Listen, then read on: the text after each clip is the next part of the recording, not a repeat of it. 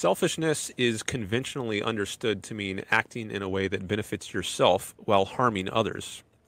For instance, being a rude jerk and cutting in line, or being a dictator who enslaves others.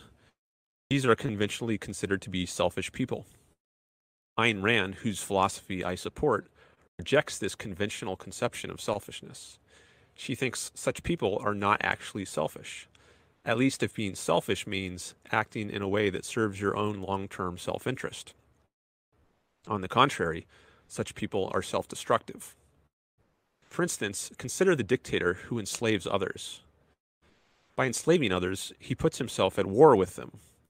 His victims have an incentive to rebel, overthrow, and perhaps kill him.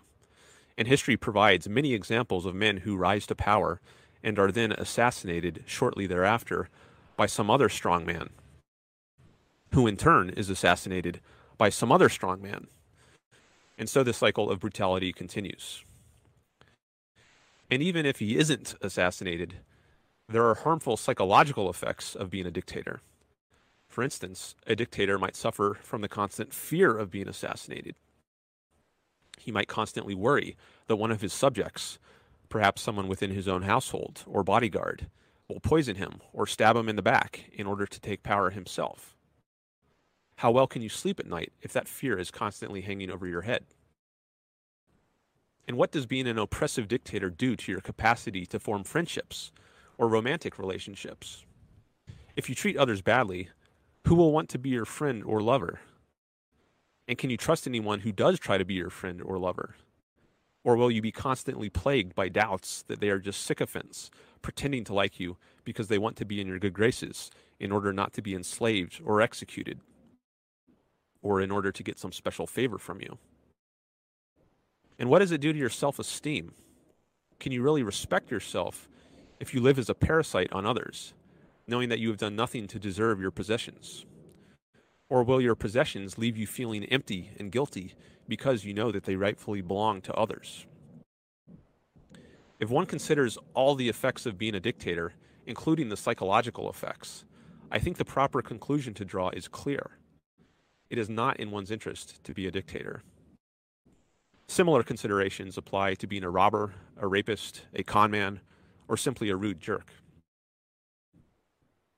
A man who is truly self-interested, in Rand's view, is one who exercises his rational mind to the best of his ability to produce the values that his survival requires. By using his mind to support himself, whether as a janitor, a computer programmer, or a scientist, he earns self-esteem, which is crucial to happiness. Rationality is the basic virtue in Rand's moral code, but she also identifies 6 other virtues. These are independence, integrity, honesty, justice, productiveness, and pride. Rand considered these virtues to be different ways of being rational.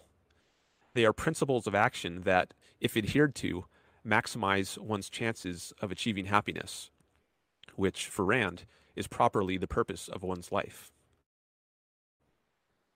Happiness, as Rand understands it, is, quote, a state of non-contradictory joy, a joy without penalty or guilt, a joy that does not clash with any of your values and does not work for your own destruction. Not the joy of escaping from your mind, but of using your mind's fullest power.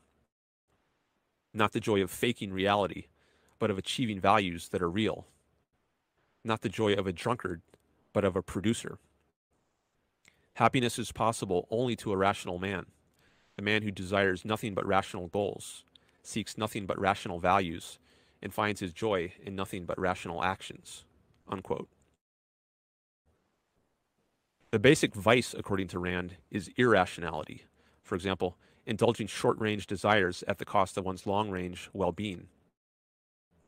It is not in one's self-interest to do whatever one feels like in the moment, heedless of consequences.